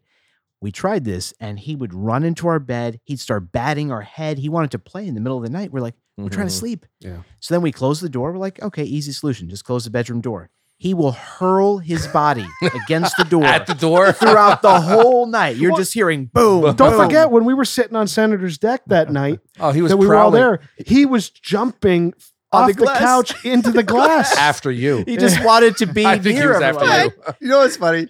We've been talking about your cat for a long time, and I've never heard this story. And I'm loving this. So the funny thing is, like, this keeps happening, and we can't sleep. Like, we're sitting there, like, oh my god, like we love this cat. We don't want to give him back, but we can't sleep. He just will not sleep. So we're Googling how to possibly How deal to with make a this. cat sleep? Pretty much. And thank God, some forum, this genius person said, if you just put the cat overnight in a confined space, a room by itself, it'll just knock out the whole night and you won't have that problem. So what we did is now in our house, he ridiculously has a bedroom and he literally goes in there at night. We give him like a little night snack and we close the door. He just knocks out all 8 hours, 9 hours, and then he's up in the morning. But if we let him out, like sometimes I remember my wife and I, we'd have a little too much to drink at dinner. We would just, we'll just leave him out tonight. It won't be so bad. And we had Torture. the worst nights of sleep of our lives. So it's out of necessity. You should I try don't- cognac. I don't- Just put a little yeah. Hennessy in the bowl instead of milk at night. That's right. Have you heard of a thing called zoomies? Oh, yeah, it's real. That's It's real. Oh, yeah. They just start going crazy. Cats and dogs. Oh, Yeah. my dog, dogs too. Those, Dogs doo- do all the those time. doodle combos are famous for. And really, any dog, what they'll do at the end of the night is they'll kind of just want to burn off their energy. Yep. Yeah. And We they'll call just it- wake up and just go bonkers. We Yeah. call it the witching hour. So we have 2 witching hours in our house. And oddly enough, my daughter and my dog are on the same fucking schedule for the zoomies. for zoomies, for chaos, for everything, for naps. So like there's never like a balance where like we can have, one is napping and then one is on, it's just full of octane. They're both at it at the same time because like he hears her wake up and he's like, oh, let me play. And he wants to like be with her and he wants to be with me and he wants to be with the baby and I'm with the baby. And it's just like it's amazing. It's a wonderful awesome. Yeah. cycle, but it's also chaotic. I love pets, man. Yeah. Brings a lot Actually, of joy. Bam was making fun of me in Cuba because I would see dogs and cats and Poor things. I just kept saying, Poor "Oh, these things." poor things, Oh Poor god, yeah, things, these it's poor true. dogs." It bums me out. you know? Yeah, I Not want a- to take them all home. Like if So you didn't care about the people, but more about the Really? dogs and cats. really, really, oh boy. Poor things. I was gonna say it as well, but he beat me to the punch. we tried to be as generous as we could. Yeah, Absolutely. you guys brought a lot of Yeah, gifts. we Oh, did yeah. a lot of good Yeah. stuff. Yeah, I mean, Yeah. that was amazing. of That's you. nice. fun. So, boys, we're coming into the last third here of the Montecristo Supremos. What do you think of it? I'm enjoying it. There's 2 factors that I the draw is definitely. I wish it wasn't as packed as it is. Really? I wish I had my draw was a little bit better. Mm. I don't know if the saliva, on the head of the cigar is. You've got down pretty far though. I'm getting there. But to answer your question, given all that, I'm really enjoying it. Yeah. I think the flavor is fantastic. So far, we'll see how the last third does here, but Yeah. So if it was a medium full in the beginning, now it's kind of medium. I don't know about that. Yeah, I'll say this. It's So not that full to me. I'm getting I'm maybe- ahead of Rooster. Yeah. Maybe you are. I'm not sure, Bam. But I agree with you about the middle of the cigar. I think it starts medium full. Then I think it's firmly medium. And I was expecting it to stay there. But honestly, this last I agree. fourth, This last third is amazing. It's it's ramping like up. dark chocolate and Yeah. it's ramping up to some of those Yeah. New World flavors And again. I'll I'm use getting, a- I'm getting pepper again. I'm getting some more pepper. It's an accurate statement that it's getting back into those New World profiles right now. I feel like there's a little twang to it too. Just Yes. agree. Yes. As you Little said twang to that, it. I'm getting that. Absolutely. Again, hallmark of a complex cigar. Really. Yeah, this is really interesting. Amazing. You know, and of course it makes me say like, oh, I want to chase, ELs. I want to, get more of these, but No. it's just like I'm not going to do it. No. I'm not going to do it. It's very few ELs that that price kind of stand up to Like an this. EL. Yeah. Like what an EL should be. Yeah. Very few. This has done it so far. The aroma is still amazing. It's so complex in the nose. The aroma, like the you know, Just smell the burn line where we're at here at this But point in the cigar. would you pay No. what it's going for now? No, I would but I wouldn't for almost any Cuban. No. I wouldn't Yeah. spend $80 on almost No. any Cuban. Right. no. I would pay $35-$40 for this. I Not think, even and for a Grand Reserve. Yeah, I wouldn't even think a second for $35, but Agreed. yeah. but not On Valentine's Day. $35. Merchants. I would pay $35. I would pay $35 or $40 for this Yeah. and smoke it twice a year. I wouldn't do it. I wouldn't buy a box. Yeah. Like a $5. Oh, in the 20s, I'd buy boxes. Oh, dude. Absolutely. Plural. Oh, yeah. And kind of like that Ramon box that you have, the green, really nice presentation cedar box. This is very similar. It's bright Montecristo yellow. Yeah. Really nice presentation. It's It's very cool. not like a It's cool. dress box or it's like a really nice presentation. very on the cool. ELs, Yeah. But yeah, it's just expensive, and that's all it comes in. It only comes in 25 count boxes. Yeah. Oh, it's 25. Yeah, it's a 25 count box. Yeah, and that's all it comes in. What? So maybe Rooster, one of you guys knows the answer to this. I've only had I can probably count on my hands the number of ELs I've had. Do they usually come in a 25 count? Because my Ramones come in a 10 count. I assume usually a 10. That's Yeah, what I it's usually thought. 10. It's really bizarre. Yeah. Wow. Yeah, these came in at 25, and I think the Senadoras, do those come in 25s or 10s? I don't remember when we talked about those. I can look right now. These are certainly 25s. While you're looking for that, Yeah. The Ramon is a 10 count. Yeah, I just said it's 10. Or excuse me, not the Ramon. I meant the Senate QD, QD. the QD, the Kid Orsa. Yeah. the Hennessy we're drinking, the pairing is just continuing to be very good. Yeah, it's very good. Very, very good. And I think as it opened up, it's as Yeah. it sat in the wine glass. Agreed. And by the way, I got a question for you guys.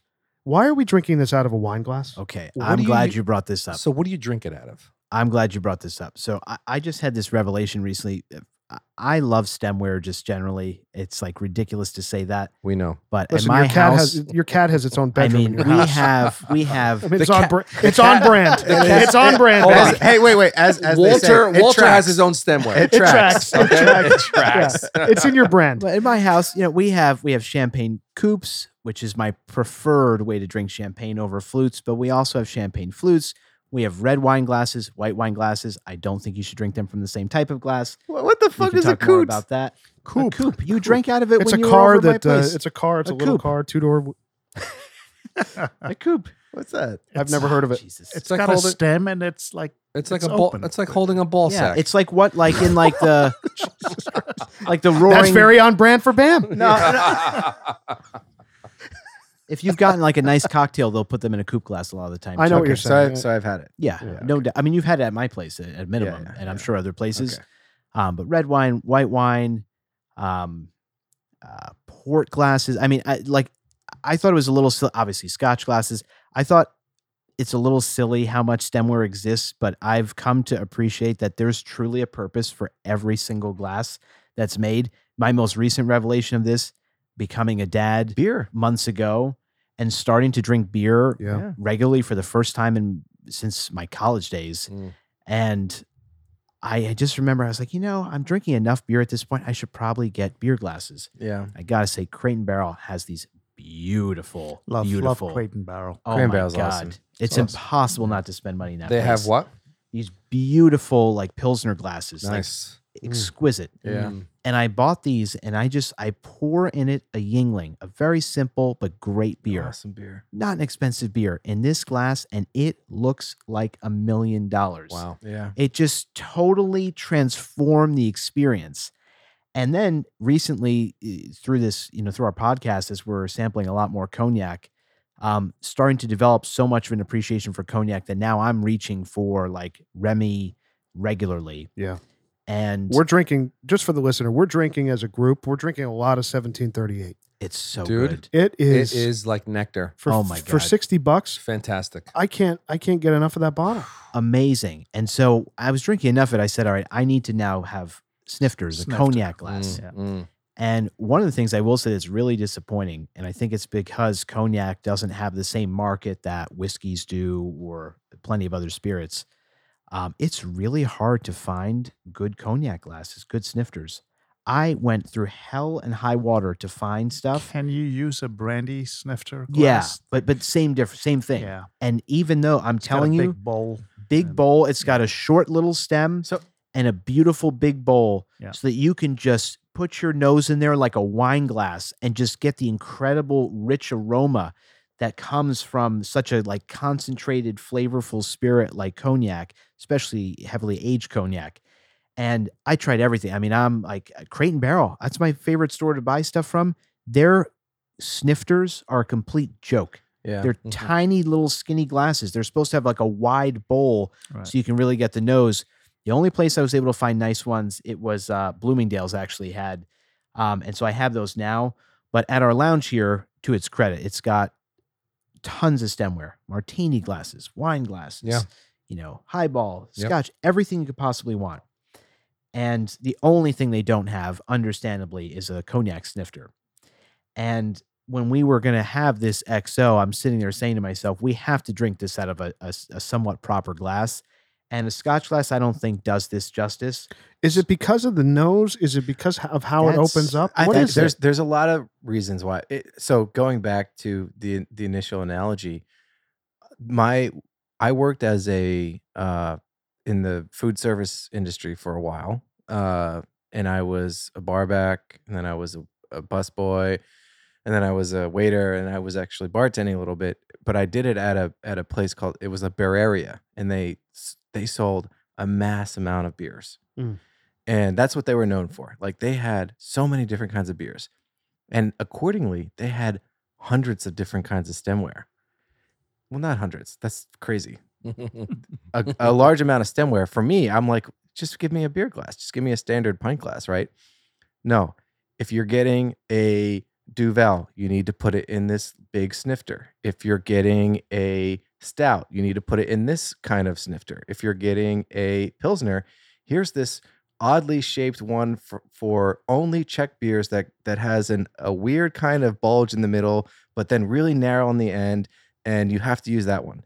And if you have an American lager, This is crazy. No, Yeah. I'm dead serious. It makes sense, though. No, I mean, I would have never thought.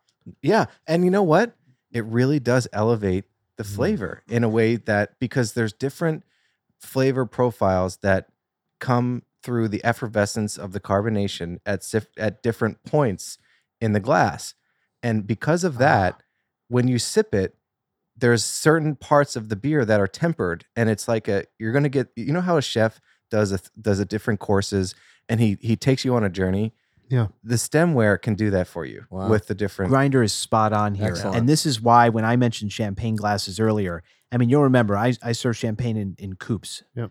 And it was Poob, I remember, he takes a sip and he goes, where did you get these glasses? Like immediately, he's like, I want to drink champagne Oh, only the out of coupes. coupes after Yeah, being yeah, at my yeah, place. yeah. And the thing is, the problem, I don't know who invented the champagne flute. It's just so stupid. You don't get the nose No, of not the at all. champagne It's at too all. narrow. Too narrow. Way Yeah, it's too too small. narrow. Yeah. It just completely restricts its ability to open up. So you get that effervescence that Grinder's talking about in a coupe glass with the wide nature of it. You get that. Actually, I think I certainly remember at your house now. You don't And I remember also, much. that's the That was a rough night, by the way. from that night. Oh yeah, That was the famous, for the listener, that was the famous sink night. Yes, But that was yeah. a sick night. we'll let that go. That's similar to the kind of glasses they give you on airlines. No. No? No. Am I wrong? I mean, I want to fly that airline if they are, but I haven't seen that. It's no. not on Americans. United, United, baby. Yeah, United has it. I would pay to see a coupe glass on a United flight. Yeah, they serve They water. wouldn't even know what a coupe glass is. So I'm taking two things out of this. So number one, the glass is changing how the alcohol is able to open up or breathe. Bingo. And then the second component is your nose's ability to participate in the sipping of the alcohol. Do I have that correct? That's exactly right. Okay. Yeah. So it's two different things that are happening in each of these. And pieces even of with this stemware. with this wine glass that may not be appropriate for this particular But spirit, it's as close to it yeah, as you're able to get a beautiful nose on that as you're taking a sip. It's pretty outstanding. Which you wouldn't get you're saying in a whiskey glass. Yeah. Yeah, it's even just the rounded nature of the glass. Like when you swirl the spirit, Yeah. if this were not round and this were like a cylinder, like a rock, Scotch glass that you're going to have, it just doesn't allow it to swirl up the sides in the same way that just gets close to your nose and you're able to just have the same sensory experience as a glass like this. It's also it's very particular, right?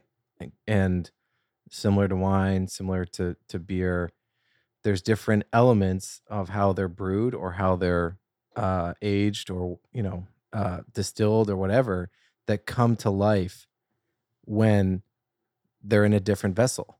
And we in my business, we always say delivery is the key, because you can have a great piece of work and you can do a great job, and if it's not delivered in the right way, it could fall flat. That's right. And the stem, I don't think it's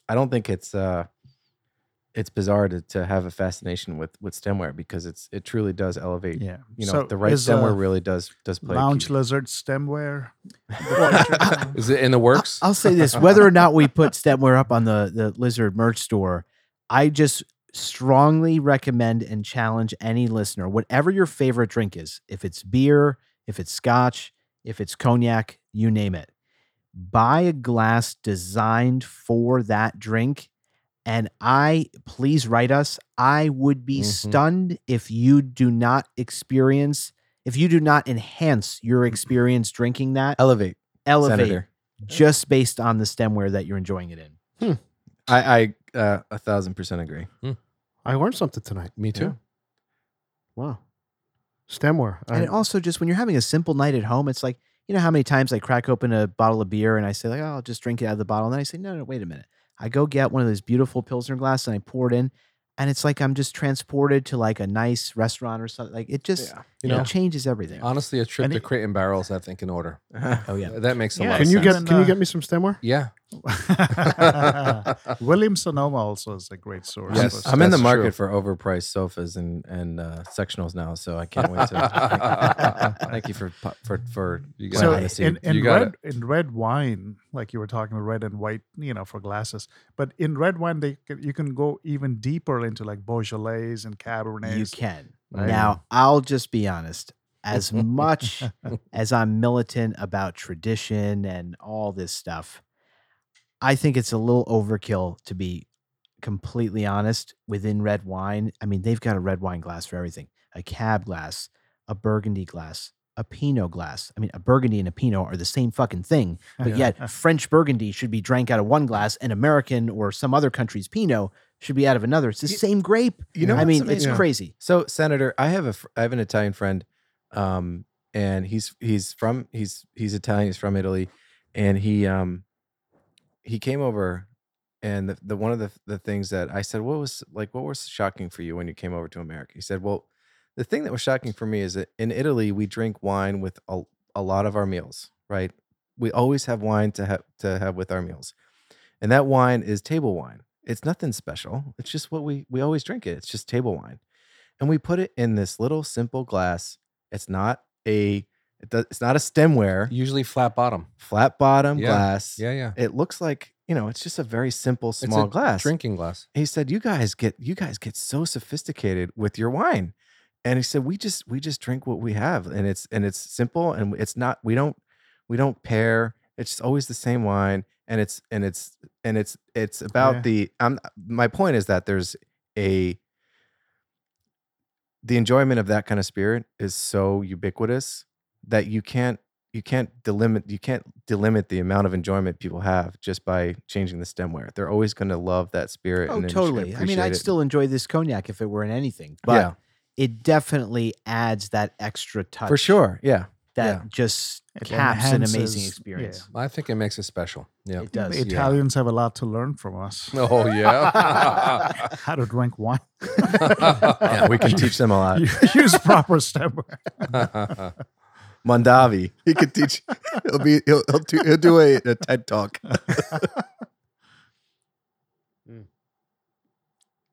Well, I'm very happy with this pairing, and I'm a lot of the time when we record, I feel like I have a sense of where the ratings are going to end up. Tonight I have no idea where both of these are going to line up. I'm I know. really I have an idea. curious. Kind of have an idea. I'm really curious where these are going to line up. I don't have a sense. It's going to line up where all the averages. Yeah, exactly. No, I'm very curious to see how this goes. I can tell you in this room what everybody's going to rate. I think we should do. Are we going to taint ratings now? Is that right? No. All right. So we're coming into the end of this thing, boys. Any final comments before we start to do our ratings? I think I agree with the consensus in the room about the way the cigar started and the way it ended is very similar. Mm. The middle, to me, was a little, it fizzled off a bit. Do But you? it did pick up a strength, not quite up to the same level as the very beginning, Yeah. but it did pick up. Do you guys feel that this is? We've talked about how the last third of the cigar is often, especially in New Worlds. I mean, obviously we're smoking a Cuban, but in New Worlds, often the last third of the cigar is the weakest. Yeah. This, to me, as to Rooster's point, has made a turnaround back to really being enjoyable in the last third.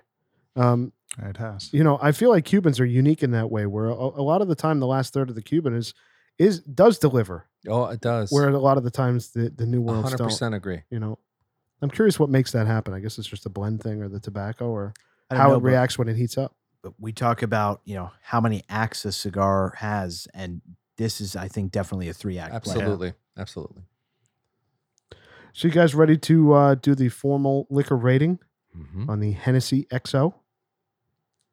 All right. I can guess where this is going to go. So I'm actually curious. Is this like a rating for cognacs or a rating for everything? Like It's this rating cognac. of your experience tonight Oh, with you this got it. All right. specific This- cognac. I'm aligned. All right. Yeah. Bam All right. Bam, you're up. I'm going with a 9. 9. Grinder. 9. Senator. So I'm between a 9 and a 10. I was actually between a 9 and 10. Too. I'm there Yeah, I too. thought you guys would be at a 10. But yeah. here's the thing. So, I mean, this is the beauty of this podcast. We have reviewed another XO, and it was the Remy Martin XO. And I can't help but compare. I mean, its class, its competitive set are XO cognacs. I have to give that Remy XO the edge over this. Agreed. 100%. 100%. 1000%. This is 100% agree. outstanding. There's no doubt about it. This is a top-notch premium cognac. But I would definitely reach for the Remy XO over this. And so that I gave a 10. This I'm going to have to give a 9. He said exactly what I was going to say. It's very fair. It's very, very close, but the Remy just gives me a little bit more enjoyment or pleasure than this Hennessy does. Go ahead. What's the cost difference between the two? I don't remember. I think they're pretty close. They're all around the same. Uh, Every XO is between 200 and 250 bucks. a Did we bottle. pay that for the Remy? Really? Yeah. Yeah. Okay. Remy, I think, was 225. Okay. Yeah. So I'm also going to give it a 9, which obviously makes our Composite Lizard score a 9.0, Excellent. which I think is very appropriate. Now, Agreed. the one thing I want to say when we look at our our Lizard ratings here, the Remy Martin 1738 scored a 9.3. And I can for me, it's the smoothness, and really a little sweeter than this particular spirit for me. Yeah, so the 1738 edging this out Yeah. is not a surprise to me. No, It's deserved. agreed. I mean, that's why I just can't emphasize enough. What Remy did in coming out with the 1738 is pure brilliance. And the simple reason is when you look at the delta between different levels of any spirit, like let's start with tequila, right? We did a whole special on tequila with Ricky on this. You look at what a Reposado costs, let's say 50 a bottle, and you look at what an añejo costs, 60, maybe 70, Mhm. maybe 80. There's not a massive delta between those. The problem with cognac, it's like a blessing and a curse. The delta between a VSOP, which on average is $50 a bottle, and an XO that's $200 to $250 a bottle, that's a huge delta. That's massive. I mean, every day to drink, we're not going to spend $200 and some dollars on a bottle. We're just going to consume, left and right. Right. And so what Remy realized is if we make something in between that actually takes VSOP and XO aged spirit and blend those and create it at a more accessible price point. Yeah, I mean, it's $60 a bottle. So Mhm. it's a little more than a third of this. And honestly, I get almost as much enjoyment out of that as I do this. And Yes. that price point to me definitely puts it ahead of So this. what's the comparison between a Remy XO and a Remy 17? 17 what? 38. 38. So I mean, I said this on that episode, but the Remy XO is outstanding. It's probably the best cognac I've ever had. That's the only 10.0 that we've ever had on the It was pod. incredible. There you go. I mean, was it was incredible. that good. It was flawless. There's not one singular complaint about that. But the problem becomes when you have the 1738 and you're sitting there saying to yourself, this is almost as complex as that was, almost as smooth as that was. At And $60. $60 instead Yeah. of $225. And It's it's just a no-brainer. and what's nuts about that particular spirit, it's so delicious you can polish off a bottle in a sitting. You really almost can Don't polish- drive home, boys. No. Easily. Look in my recycling Come bin on. at home. Come No, on. you're right. Come on. Dude, I said that earlier. I mean, I bought a bottle of that and I finished it in a weekend. Just The smoking. versatility of that 3-4 bottle cigars. at that price is incredible.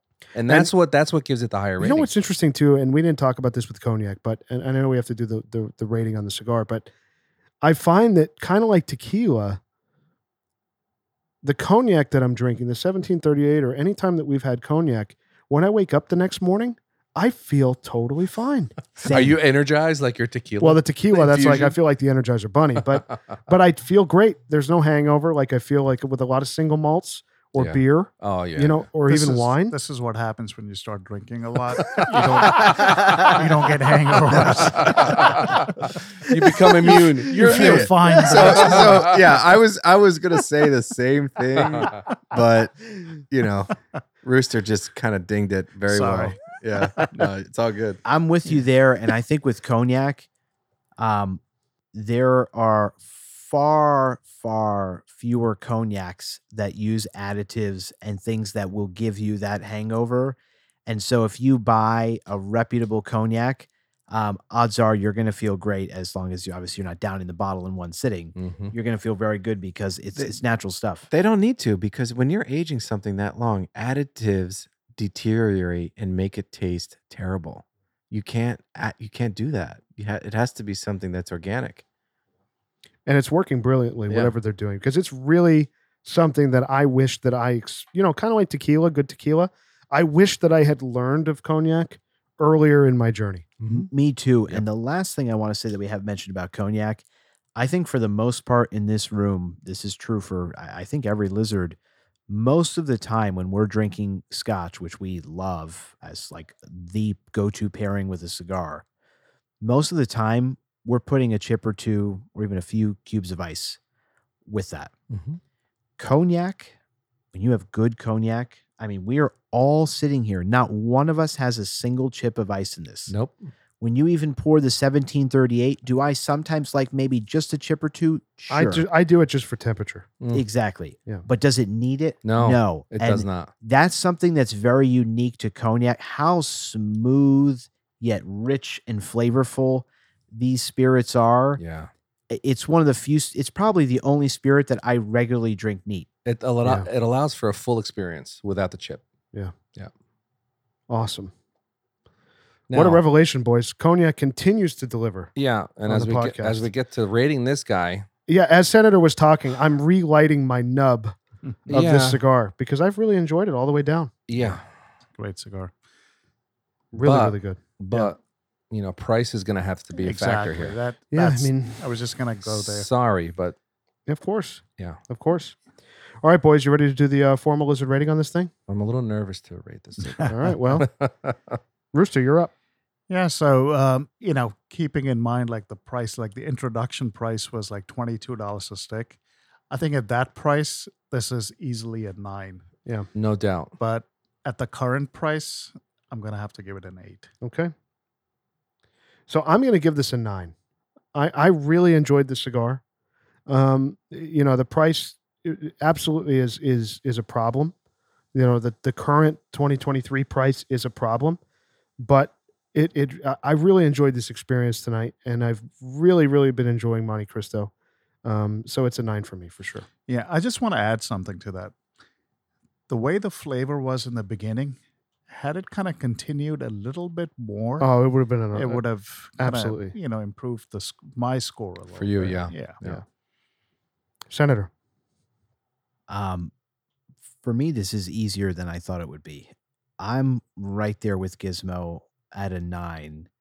And I guess the only thing that made this slightly difficult for me was the price. But the way I feel like the way I factor in price with Cuban cigars is different than New Worlds in the sense that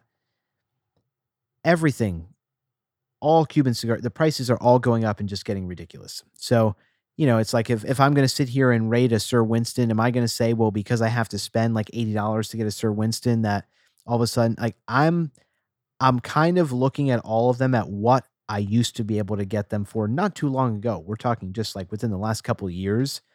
And I think at 20 something dollars, this is an absolute steal. I think when Gizmo said he'd pay $35, $40 for this, double that, Yeah. I would too. Yep. It's that good. I'll also say that for me, Oh, you wouldn't pay quadruple for that? no. But I'll be happy to take one if someone wants to give me one. But the other thing about this stick, Rooster was talking about how the flavors sort of changed throughout it. I have a slightly different take in the sense that the first third of this was so New World-esque. I was worried it almost was going to lose its Cuban character or DNA. And so I was kind of glad that when I got into the second third, while it certainly decreased in intensity of flavor and it was firmly medium at that point, I was sitting there saying, like, this is a Cuban cigar. Now exactly what I would expect is happening in this stick. And then the last third, I thought did the best job of kind of balancing between Cuban and New World. So I like the progression, actually. I like that it never got too full or too strong. So for me, it was actually a virtue that this cigar kind of changed the way it did as I went along, and I'm firmly at a 9. Yeah. Grinder. I'm at a 10. Wow. My man. For me, that's what I was saying earlier. I'm sorry to interrupt, but this is what I was talking about. I had no idea where these ratings were going to go to. You're absolutely right. 100% surprised. so for me, the experience was wonderful. I think the pairing, the pairing was really special. And I've talked about my flavor profile before. This was such an adventure because of the changes that you guys mentioned was evident for me. And I think we had obviously a wonderful experience drinking this with the Hennessy, but the conversation was wonderful. And ultimately, the amount of complexity that I see in this cigar is so compelling, and I love it. It's so, like, I'm curious what they did here. I'm just like, how did they get some of these flavors to change and metamorphosize so quickly and then come back and be like, oh, I was just kidding. Oh, wait, here we go again. And it was such a roller coaster, and it began wonderfully. It ended wonderfully. And the middle was just as sweet. So what more can you ask for in a cigar? You can't. It's true. Like, literally, what more can you ask for? For me, that's like the epitome of success. That's awesome. Agreed. So it's a 10. I don't give 10s. I don't know. I was going to say, I think that may be the second or third time that you've ever given a 10. And I don't remember him ever giving a 10. No, he's given a few. Oh, is I that feel right? like he has. I've given a Okay. couple. Yeah, Yeah, a couple. I was looking over the tables recently. You're a tough judge. But it was this was a special cigar, and so thankful to the listener who sent this in, And what an experience. Thank you. Yeah, awesome. Yes. Bam Bam. Yeah, absolute shout out to the listener that sent these in. Mile High Cigar Guy. Yeah. You know, Man. I for me, you mentioned the Cuban DNA earlier. I did get that right off the bat because there aren't many New Worlds for me personally that I'll get that potpourri and dried fruit and a little hint of that barnyard. For me, that's for me Cuban DNA all the way. But the journey as it went through all three of its stages, really complex. I don't know what my rating is. I don't know. Well, we need it right now. I know you do. You know, an 8 I think is a little painful for me to give it an 8, and a 10. I'd give this a 10 all day long if I can get it at an affordable price. I guess I have to settle at a 9, and I'm not comfortable with that. I'm not comfortable with a 9. I want to give it a 10. So give it a 10. It's just too expensive. But not at the price that It's too expensive. You didn't pay for it. Yeah. At the price point that our listener was afforded this opportunity, I think it's very reasonable. And $100? No. I mean, $72. When it launched, it was 20-something. Yeah, it was $20. which I is don't know a what he steal. paid for it. Yeah, but, yeah, you know. yeah. All right, sorry, so what's I'm your assuming. number? I'm giving What's your it- number? I like I said, it's a painful 9. Okay. All right, boys. It was painful to get that out of you. Okay.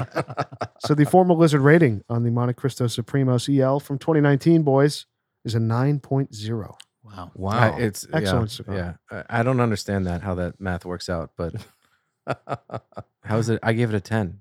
You guys all gave it a 9. 10, 9. I gave Oh, it you a gave 9. it. Who gave it an 8. He gave it an 8. Oh, Sorry. Yeah. Don't apologize.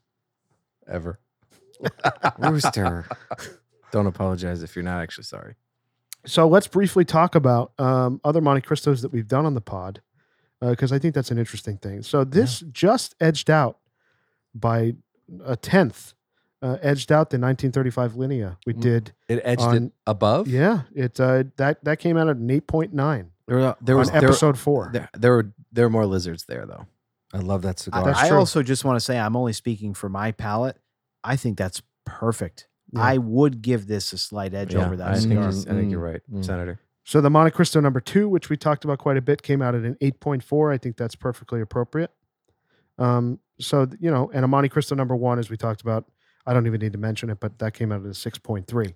So this is definitely the highest rated Montecristo from Cuba that we've had on the pod. Plus, That one, I think, was more a performance issue than flavor profile, if I remember No. correctly. No. The had- Maltas? The one? No. Oh, the there were- Monty 1 was That's performance, that not was a flavor. performance. Because if you do get a good Monty no, one, it's both. It's Well, both. I don't I'm know. Sorry. The flavor, we've all said that's at best an afternoon smoke. It's not a super Yeah. flavorful Right. cigar.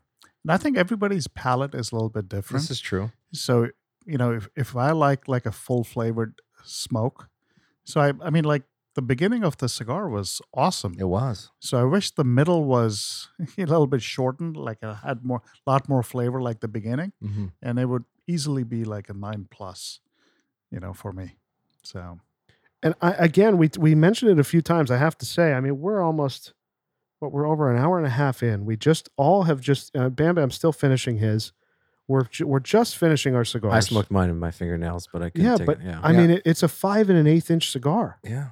I can't remember the last time I smoked a 5-inch cigar for an hour and a half. yeah, but it's a 55 ringgit. Yeah. I understand. But yeah. even an E2, I do an E2 in an hour I 15, agree. which is a Yeah. longer cigar. That burns quicker. This one Yeah. has a lot more A tobacco. lot of It's more tobacco in packed. it. It Yeah, definitely it's burns oily. slow. Slow burner. It's more oily. Which goes to, I mean, obviously the current price point is absurd, The value. but like there yeah. is a value at 20 something, 30 something, Oh, even yeah, $40. indeed. Like it's packed. Yeah. Good point. It Very good burns slowly. It's so flavorful. There's a lot of merit. You can Yes. tell there's a unique aging that goes on here because of the amount of oil in that leaf, and it's still oily even when it's at my fingertips. You know, it's still coating my palate, and it's really special. I mean, that's why the Cuban tobacco with some age, and you know, I'm not talking about ELs or even regionals, just regular production Cubans with a little bit of age, not like a huge amount of age, like 4 years, 5 years, 6 years.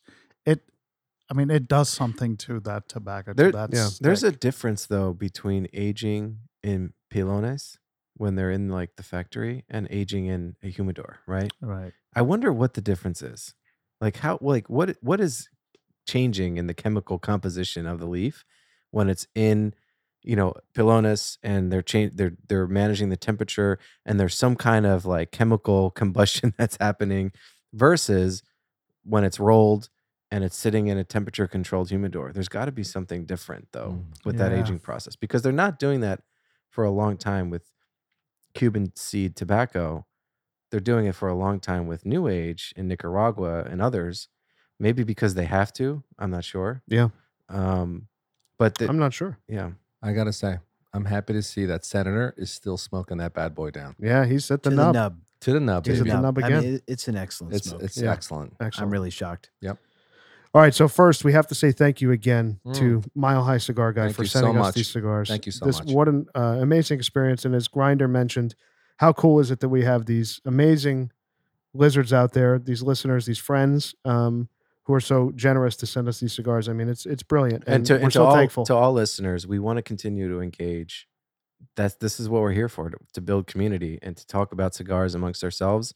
And we want you to be in the room with us, as Gizmo says all the time, the eighth lizard, right? Yep, absolutely. So happy to have you here with us tonight. Yeah, it's awesome. Very well said. Yeah, thank you. Well, boys, a 9.0 for both the Hennessy XO and the Montecristo Supremos EL from 2019. A phenomenal pairing tonight. Can you say we'll see you next week in Denver? Can we go visit? I know why you want to go to Denver. What a great city. I know why you want to go to Denver.